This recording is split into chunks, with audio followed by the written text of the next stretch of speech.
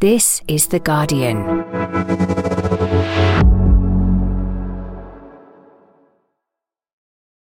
I'm Grace Dent, and this is Comfort Eating from The Guardian. A podcast where we pay homage to the lesser celebrated foods in life. Because even as a restaurant critic, I believe the food that matters most is often that snack you cobble together when you're curled up on the sofa. Each week, I ask my guest to lift the lid on what comfort foods have seen them through their lives. Because you can tell a lot about a person from what they eat behind closed doors. Hello, friends. I'm in my kitchen, as ever, counting down the minutes until my next guest arrives. Doing that thing when you're a little bit nervous. You start overthinking what you wear. I should have shaved my ankles. Do you ever get that? I look like Teen Wolf, but just from behind the knee. I'm not taking this dress off, though. It is an absolute banger, hairy legs or not, and it is just right for my guest, the wonderful Adjoa Andoh, who plays Lady Danbury in the cheeky, lusty mega hit show Bridgerton. Look, I know it's only acting, but I actually feel like an aristocrat in a swishy gown is about to ring my doorbell. Now, what better last-minute pep-me-up snack than a bag of pickled onion Monster Munch? I've just unearthed them from behind a box of cuppa soups in the cupboard above the toaster.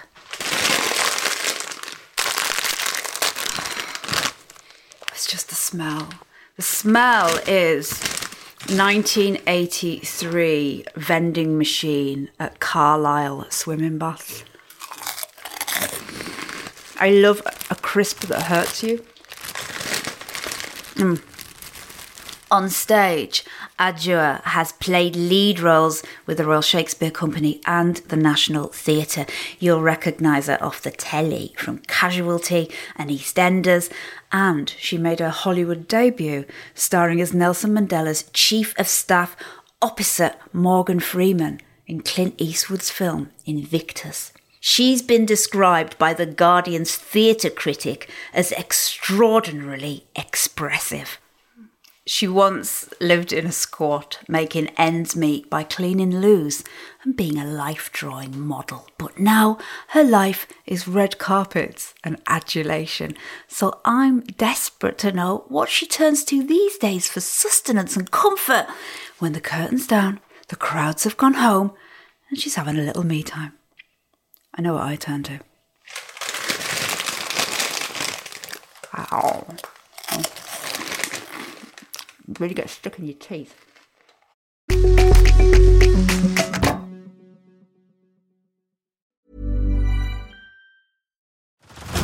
Head over to Hulu this March, where our new shows and movies will keep you streaming all month long. Catch the award-winning movie Poor Things, starring Emma Stone, Mark Ruffalo, and Willem Dafoe. Check out the new documentary, Freaknik, The Wildest Party Never Told, about the iconic Atlanta Street Party. And don't miss FX's Shogun, a reimagining of the epic tale starring Anna Sawai. So, what are you waiting for?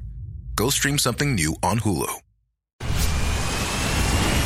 Where's that dust coming from? Still finding debris after vacuuming? Eufy X10 Pro Omni Robot Vacuum has 8,000 PA of powerful suction to remove debris deep in carpets. And it's totally hands-free. Want to know more? Go to eufy.com. That's EUFY.com and discover X10 Pro Omni, the best-in-class all-in-one robot vacuum for only $799. Adjoa Andoh, welcome to Comfort Eating. Grace Dent, thank you very much for having me. Before we started, you said that you have not got a scrap of makeup on. I have not a scrap of makeup. But you are sitting in front of me, a picture of understated chic. You look wonderful. You have worn some stunning costumes as an actress. So I'm going to say, as my first question, what is your go-to fancy dress? I like a three-piece tailored suit with a good shirt. Okay. Some good loafers. Do you ever go anywhere just dressed as a bottle of ketchup on Halloween? Do you know what? The thing is, because I have to wear fancy dress for my day job, Do you know what I mean? I'm like, oh no, I can't be doing that. In my real life, no. Yeah. I've turned into Mrs. Comfy Keks. But when you get that invitation and it comes through the door and it's a really good friend's birthday, but then at the bottom you realise actual fancy dress, do you sigh and pretend you didn't get the invite? Totally. No, actually, no, I wouldn't even sigh and pretend. I'd just ring them up and go, mate, it's me. I'm not coming to a fancy dress. Happy birthday. I'll take you out for dinner. I respect that. I respect that so much. See, I just pretend I didn't get the invite. Every week, my guest shares with me their ultimate comfort snack. It is a platter of joy that makes their heart glow when life seems like a tepid radiator in need of bleeding. Adjoa Andoh, star of stage, screen and cinema. What have you brought for me today? Please reveal it. Yeah, reveal it in front of me. This is the first time This is the first time we've seen an actual vitamin on comfort eating. Well, there we are. Hang on, we've got loads of cheese. Yes. On what I'm seeing is we've got cheese, we've got oatcakes. Yes. Then we've got a load of tomatoes, we've got a load of grapes, but we have got a healthy amount of full Brazil nuts. Brazil nuts. Yeah. My 26-year-old youngest, big brain, knows everything in the whole world, daughter, has said, Mum, you can't eat that many Brazil nuts. It'll kill you. Because I eat fistfuls of Brazil nuts. I mean, this is a very modest portion for me. Hang on, I didn't know this. This is the thing. Apparently, selenium, who knew? The secret killer. Come on. It kills you. Clearly, I don't know, because I've been eating fistfuls of this stuff for years. But apparently, you're not supposed to. Yeah. I don't do anything bad ananymore. This is as close. This is living dangerously. You go crazy. We'll have the defibrillator ready. That's naughty, apparently. But Brazil nuts are my go-to. I think it's from being a kid, you know, when you'd get nuts only at Christmas with the crackers, and then trying to crack the Brazil nut shell and have a whole Brazil nut inside was like, that was an achievement. How do you eat this? Have you got a system that you, do you pile them on top of each other, or is it like a smorgasbord? What I would do is I would slice it thinly, as is here, and then, do you know what? This is making me laugh. I actually had this last night. So, as you can hear, my mouth's completely excellent. I'm having a grape as well. Good. I sat on the sofa. I had rough oatcakes, which these are, sliced manchego, which this is, and then I sliced up the cherry tomatoes. I slice them into threes, and then I do a little triangle of joy, and then I grate a load of black pepper over the top, and I basically just hoover them into my mouth until they're gone. You haven't had anything? Are you having any of them? I will do. I was just... There you go. Okay. Have a little bit. This is going to be good broadcasting, isn't it? I've seen the finest minds in this city trying to broadcast while they shove things into their mouths. There you go. Well, so that's me. It's not very glamorous, is it? But that's the point of the podcast. I love oatcakes.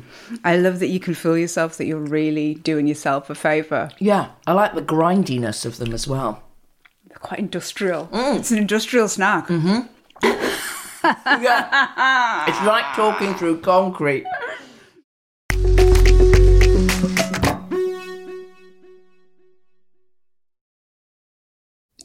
Adjoa, you have been acting for 40 years. People might know you best as Lady Danbury in the recent TV series Bridgerton. Season 1 was a record breaker for Netflix. 82 million households globally watched it in the first month. Season 3 is coming soon. How much of a game changer has it been for you? Is there a BB and an AB before Bridgerton and after Bridgerton? I think there is. I'd get a certain amount of, ooh, that's her off of the telly beforehand, but now it's just enormously more. Can you go to the supermarket without people following you down the aisle? I can go to the supermarket, people don't follow me down the aisle, but they do look at me. Sometimes they help me bag up my shopping. Just, you know, there's some good things coming from it. For years, I did shows that would be in people's living rooms. So I was in EastEnders, I was in Casualty. People would just come up and talk to you like they know knew you. Yeah. Bridgerton is a whole different level, and I think there's a sort of emotional attachment to it because it dropped during the pandemic. Yes. And I think there's some even subconscious connection with, we're all scared, we don't know what's going on, we're all feeling quite isolated and powerless. And then here comes a little sweetie to make you go, oh, I'm worried about what? Oh, I don't know. Is she going to, oh, will they, won't they? Oh, that's a nice frock. Oh, look at that stately home. Oh, anyone can watch it. Everybody's included. Yes. So I think all those things were good. I think everybody wanted to feel like they were still connected to each other.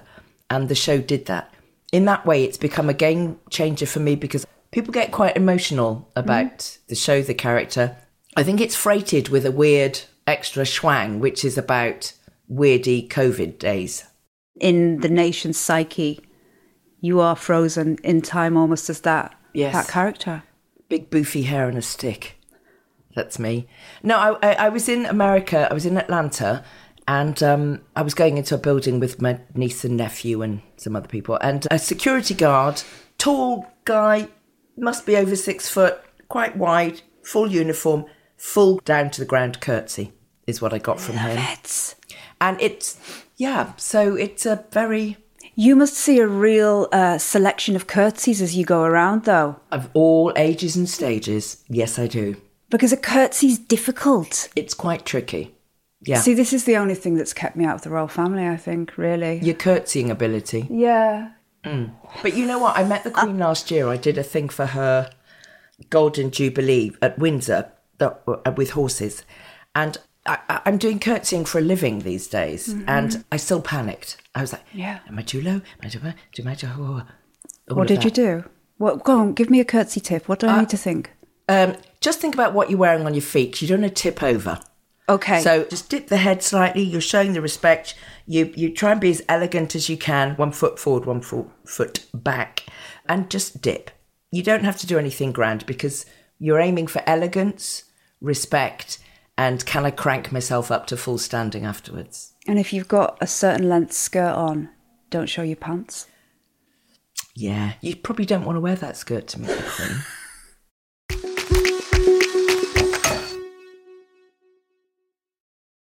One of the main filming locations for Bridgerton is Badminton, which is a huge country pile in Gloucestershire, known for hosting the badminton horse trials. Yeah. Badminton is not far from where you grew up. Take us back. Tell us about your childhood there. Well, when I was nearly 4, we moved from Leeds to the Cotswolds. It was a tiny village, one street basically, and a few bits off it. Lots of people who lived there worked for the Earl of Ducie, who was a massive landowner. Yeah. So they worked on the farms and on the estates. And it had, oh God, it was lovely. I was just thinking about this the other day because my dad still lives there, so I go back. It had a number of pubs, 2 garages, 2 antique shops, newsagents, hairdressers, fishmongers and sweet shop, several grocery stores. Yeah. It just had everything. Yes. We had a carnival in the summer, which was followed by sports day. We watched shows in the village hall. We watched films. Annie, Get Your Gun. First film I saw was on somebody's dad's projector screen, and we all sat cross-legged on the floor and watched it. It sounds like a village out of a BBC Two Sunday drama. It's Cider with Rosie. Yeah. That was a documentary of my life, practically. You'd go blackberry picking and scrumping apples, yes. Dams and jam, slow jam. There would be a bonfire on bonfire night, and the kids would arrange the bonfire. We'd collect old furniture. God knows the toxic chemicals we were releasing. But anyway, we set fire to them all. I mean, it sounds idyllic. Was it idyllic? All of that stuff was idyllic, and I wouldn't have missed any of that for the world. And then the less idyllic stuff was just about being the black family in the village. But my mother taught... my mum taught the secondary modern, which isn't the school up the road, in what was called the town, population 4,000, the town. Yeah. When the grammar school and the sec mod became the comp, My mum was head of the first year, so she was my head of year. She came round all the primary schools in the village, and she saw the children, and I called her Mrs. Andoh and would have nothing to do with her because that's how you stay safe. Yes. And I was very proud of her because she was hip and groovy and kids liked her. She's from Liverpool. She is from Liverpool. And your dad was a journalist from Ghana who became an accountant for British Aerospace when he moved to the UK. I thought he built Concorde. But I would lie on the ground as Concorde went over in the vapour trails and I'd be like, my dad built that, yeah. No, he was an accountant. So you're the only non-white family for miles? No, there were the Pierces in Wootton-under-Edge. They were Chinese. They ran inevitably the takeaway. There were several children who were fostered or adopted, but my dad was the only biological parent of colour in my little area, apart from the Pierces. And I love the accent that comes through when you're talking about this. Yeah. Did you talk like that? Yes. I could talk like this, but you learn very quickly, talk like everybody else. It's your superpower. Yeah. And I love it. And I love how chippy everybody could be. Oh, she's no better than she ought to be. Oh, really? Did being the only family for a long way around with Ghanaian heritage, did that make you want to know more about it, or did you just kind of put a pin in it? And not on your day-to-day. No, not at all. Your day-to-day was brilliant. Yeah. Loved all of that. And then occasionally you just have to smack someone in the face if they got too tricky with you. Yeah. Which I learnt to do in the infants, I think. Yeah. So it was a mix. But did you get into trouble when you did that? No, not in those days. Everybody was biff-baffing. We had, the headmaster was biff-baffing with his cane. Everybody got whacked with the ruler. It was proper corporal punishment. You're totally right. That's how it was. And sorry, I hadn't even thought of that. You're so right. The teachers were hitting you. So it was biff-baff all round. It was the life, and we all ducked and dived our way through it. There was the man who gave you sherbet toffees if you went to his house, and we all went, but we all knew, don't go on your own. Go in a gang. What, really? Yeah, but he's got sherbet toffees. What? Toffees? Yeah, I'm going round. So, all those kids' instincts that you know stuff when you're a kid, don't you? Oh my God, you've just unlocked a memory. And that's exactly it. Old men would ask you to go to their house, but you would just weigh up the risks. Mm-hmm. They had sweets. Yeah, they had sweets. They were hard to come by.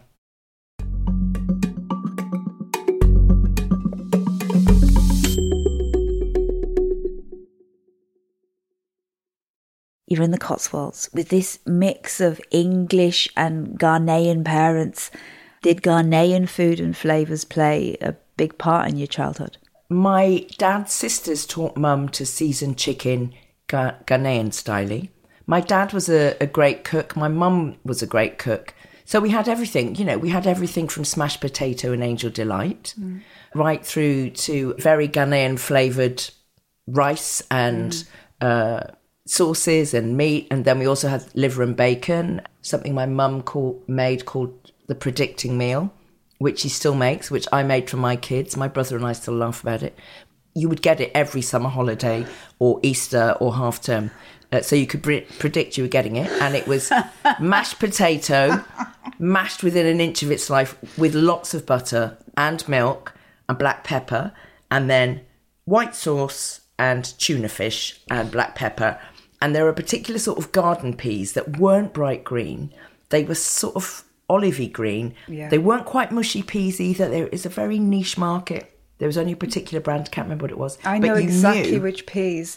So yeah, they're not sweet and firm and poppable like garden peas. No. They're a kind of petit pois. So you would have that with your predicting meal, mashed potato and tuna. And my brother and I would be like, yes! Yeah. I love that. Adjoa, in spite of this bucolic world all around you, Bristol was only 15 miles to the south. Did you feel the pull of the bright lights when you were a teenager? Well, indeed. 1977, I saw The Clash. I'm a punk till I die. I loved it. The whole thing about the punk ethos was do it yourself. And it was about everybody join in. As long as you're into it, you're in. So there were skinheads, there were punks, there were rastas, there were all sorts of kids, all different backgrounds. It was like Chippy.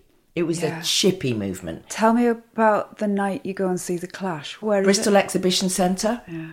I went with Philip Stockbridge, who was kind of my boyfriend at the time. And before we went, we tried to go for an Italian in Bristol, and spaghetti bolognese was like the acme of Flash. Very, very So, and we went Flash. in, and I had like loads of black eyeliner, hastily applied after I left the house. Yeah.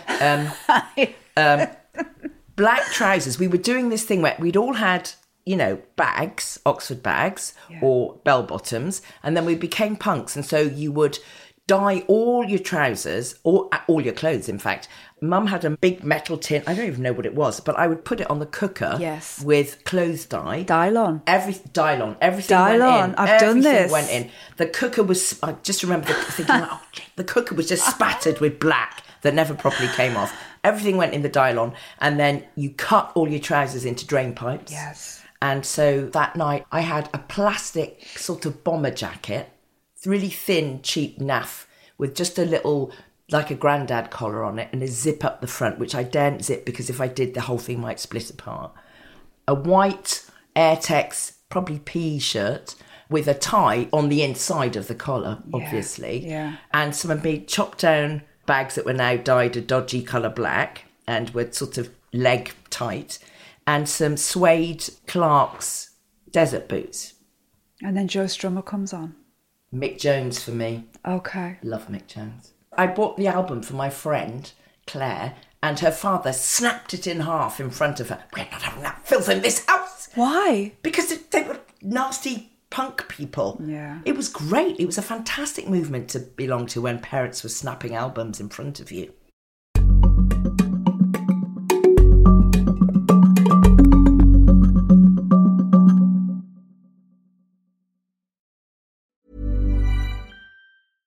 This message comes from BOF sponsor eBay. You'll know real when you get it. It'll say eBay Authenticity Guarantee. And you'll feel it. Maybe it's a head-turning handbag, a watch that says it all, jewelry that makes you look like the gem, or sneakers and streetwear so fresh every step feels fly. eBay gets it. So look for the blue check mark next to that thing you love. And be confident that every inch, stitch, sole, and logo is checked by experts. With eBay Authenticity Guarantee, you can trust that feeling of real is always in reach. Ensure your next purchase is the real deal. Visit ebay.com for terms. Hello, Grace Dent here. One more thing. If you love comfort eating, then you'll love my new book, Comfort Eating, What We Eat When No One's Looking. It's available, order now. There's an ebook and an audiobook if you want me to read it to you, with chapter headings like Why Butter Makes Everything Better and Why Potatoes Are Proof of a Higher Power. How can you resist? Comfort Eating is packed with funny, moving stories about my family and my childhood, as well as recipes and stories about recording the show.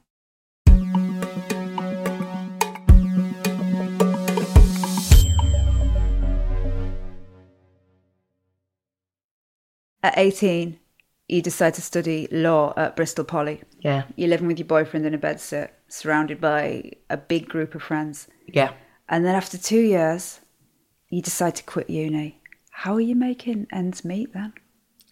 In those days, you could sign on. You got your housing benefit and you signed on. Yeah. I joined a black women's group when I was at the Poly. Now it's called the University of the West of England, but we know it's the Poly.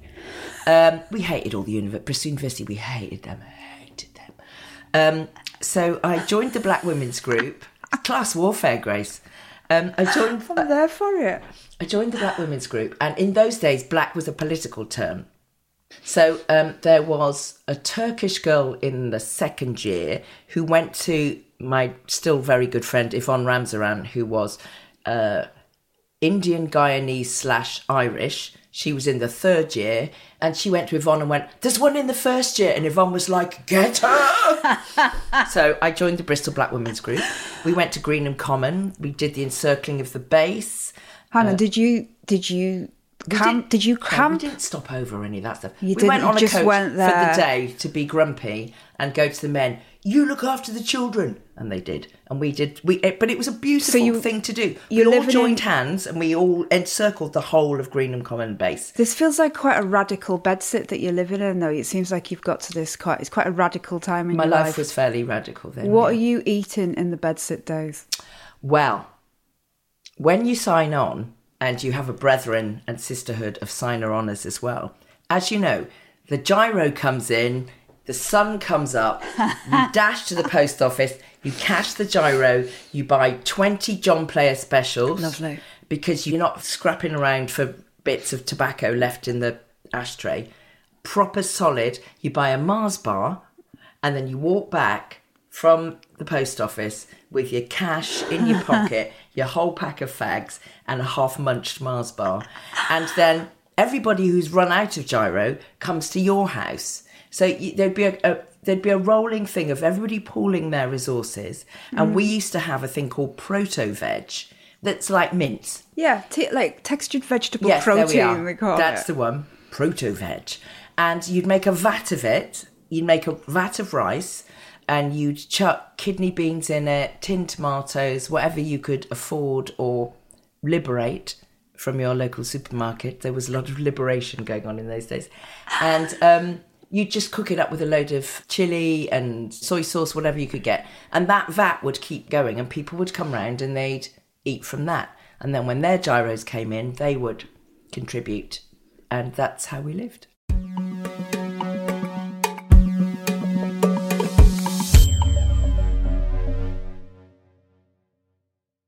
Age 21, you move to London. Yeah. You move into a squat in Brixton. Yeah. You are setting your sights on acting. What's your big break? Well, this black American woman, Deborah, who was in my black women's group in Bristol, she got funded by Ken Livingstone, God bless him, to do a show in London. And she said, come and audition for my show. So I came up to London and auditioned for her show. I didn't know what you're supposed to do. I hadn't been to drama school. I'd done drama O-level in the sixth form at school. So I did a piece from E.P. Thompson's The Making of the English Working Class about land enclosure. Yeah. I don't know. And I sang a jazz song. That was my audition. I got the job. So I left Bristol, April the 15th, 1984. I got a lift up to London. I moved in with my then girlfriend, who I'd met when Bristol Black Women's Group had a sororial visit with Brixton Black Women's Group. Yeah. Moved in with Dorothea.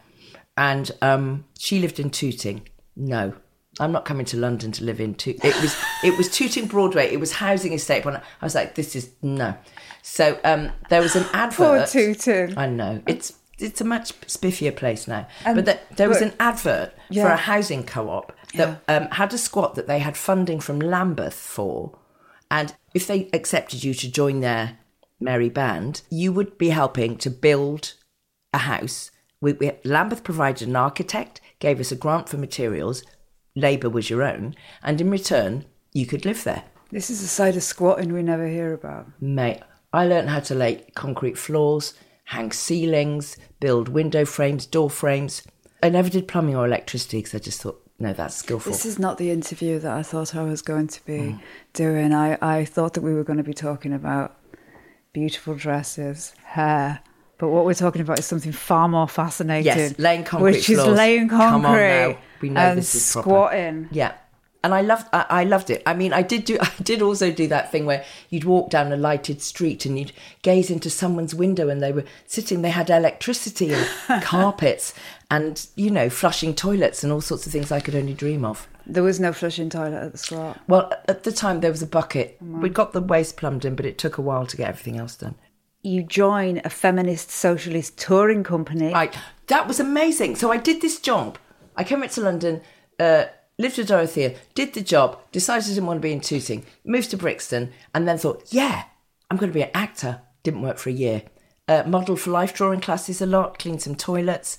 And then other black women started telling me about auditions, which I've never forgotten because it meant they were putting me in competition with them to get the scarce jobs that were around.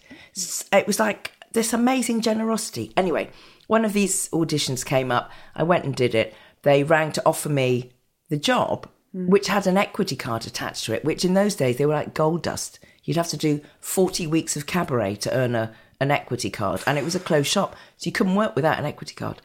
So I just got it by joining this company. But the week I found out that I was being offered the job, I also found out I was pregnant. So they rang me and they said, we'd like to offer you the job. And I went, and I'd like to take it. But I have to say, I was like, go on, do it. I have to tell you, I'm pregnant. Slight pause on the line. And then they went, well, we'll have to institute a maternity policy. And I toured with that company till I was 8.5 months pregnant. Hang on a minute. How are you, when you're touring, how are you travelling? In the minivan. How did you nourish a baby growing inside of you when you're living in the back of a van? I was a vegetarian, so being a vegetarian on tour in the mid-80s was tricky. A lot of baked potatoes and baked beans. A lot of grated cheese, chips. Yeah. There was nothing for vegetarians then? No. And then I had the baby, and then a week later I was in doing workshops with what became the company Baby. So mid-90s, yes, you form your own theatre company. Yes. Based in Battersea Arts Centre. Yes. And this is where you meet your future husband. Yes. Howard Connell. Yes. Catches your eye. Yes. Who approaches who? Well, so me and my friend Polly Irvin, also a punk, we'd worked for the Women's Theatre Group, touring feminist company. We decided to form our own company. And there was an amazing guy who ran Battersea Arts Centre at the time called Paul Blackman. And he gave us a little office right at the top of the building. We had a board. We were organised. And one of our board members, Sam Jones, who's a massive casting director now, but then she was looking for a part-time job in the bookshop at the bottom of Battersea Arts Centre. And she came upstairs and she went, honestly, you'd think he was running the British Library, the interview I've just had, but he's quite gorgeous. Come and have a look. So we all trooped downstairs like three amigos and heads around the door. So we all had a look at him. And, he was lovely. And he ran a bookshop. He was wearing Bluntstones, proper Bluntstones, the old-fashioned Australian proper tough nut Bluntstones. And he would read to all the kids. So I would be able to dump my then 8 or 9-year-old in the bookshop while I was rehearsing. So how long before you said, why don't we go and get a coffee together in the cafe? Our dates weren't coffee. We went to the football. Oh. Yeah, we both liked the football. Lovely. So that's what we did. That was 39 years ago.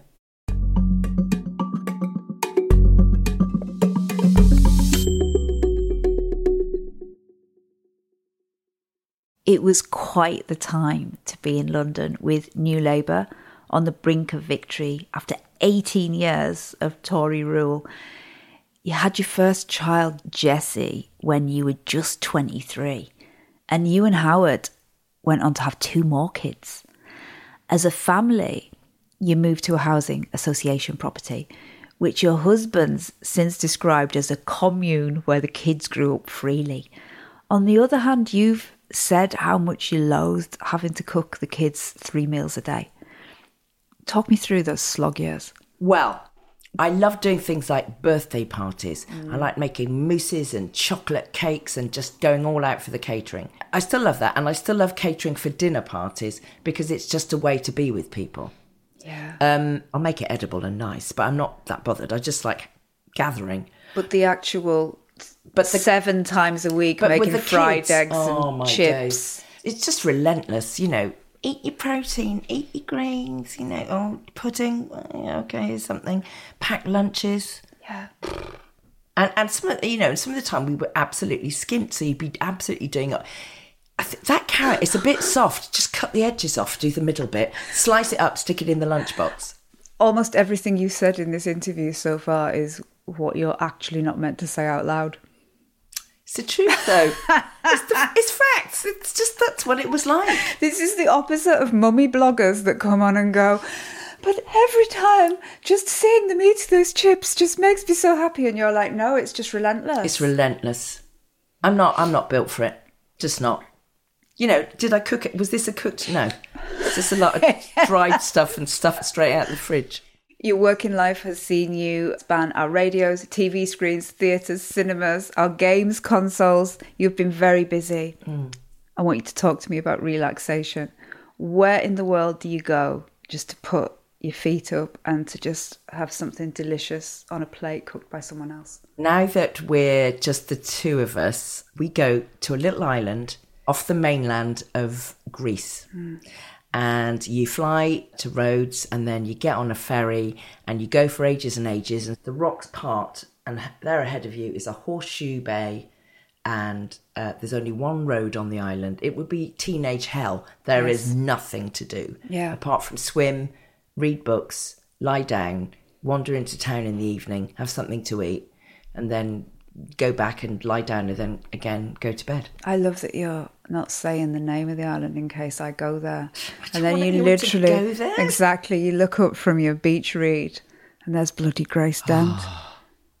Just like over there going, yeah. Just pull your glasses higher, pull your hat down and carry on. I haven't seen her. Yeah. No, I know exactly those Greek holidays where there's nothing to do. Nothing to do. A bit like you, I'm sure. It's like life is kind of full tilt. Yeah. So I go there and it takes me the first week to stop being like... Blah, blah, blah, blah, blah. And then the second week I'm like, oh, check out the sea. And it's so salty. It's like I'm a good swimmer and everything, which I'm not.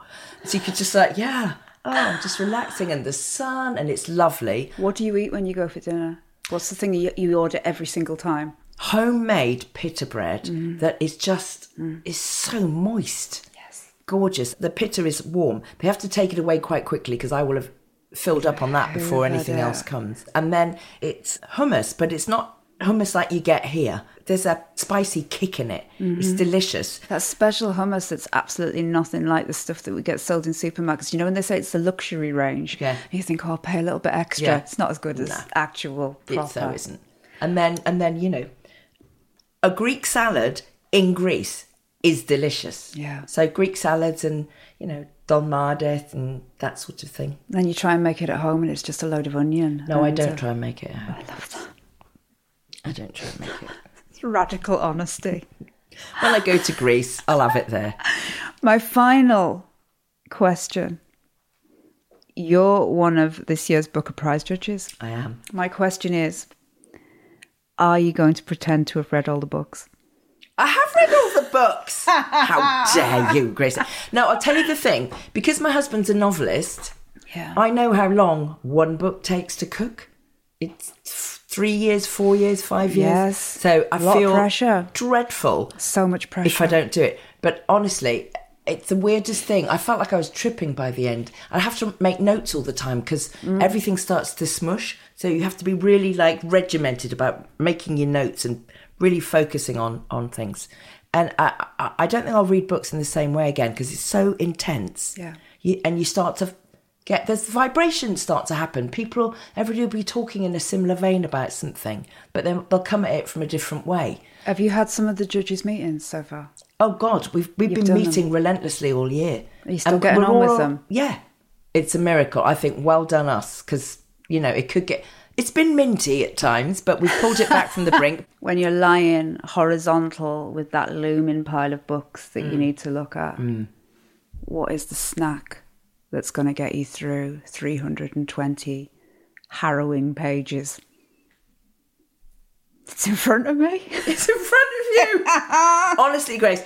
So me and my brother have this gag that we will eat food straight out the packet from the fridge. Don't care. You know, give me the raw broccoli. I'll rinse it under the sink vaguely. We'll just eat this stuff. But if you give us bad coffee, we will lose our minds. Yeah. So it will be good coffee. A good coffee. It might involve a vodka and some lime and some fizzy water. Yes. This really. And then a perilously large handful of Brazil nuts. Thank God I'm here to tell the tale. Stay safe out there, people. Mm-hmm. You heard it here, kids. Adjoa Andoh, it has been an absolute roller coaster. Thank you for talking to me. Oh, thank you for having me, Grace. This episode of Comfort Eating was produced by Ruth Abrahams. The executive producer is Lucy Greenwell. The music was written by Axel Kakoutié. Mixing and sound design was by Solomon King. If you love comfort eating, then please go and leave us a review and a rating. It is so helpful to us. And you can follow or subscribe so you never miss a single episode. See you next week.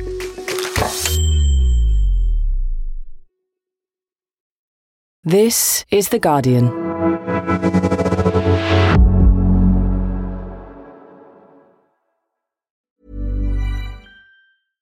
This message comes from BOF sponsor eBay. You'll know real when you get it. It'll say eBay Authenticity Guarantee. And you'll feel it. Maybe it's a head-turning handbag, a watch that says it all, jewelry that makes you look like the gem, or sneakers and streetwear so fresh every step feels fly. eBay gets it. So look for the blue check mark next to that thing you love. And be confident that every inch, stitch, sole, and logo is checked by experts. With eBay Authenticity Guarantee, you can trust that feeling of real is always in reach. Ensure your next purchase is the real deal. Visit ebay.com for terms.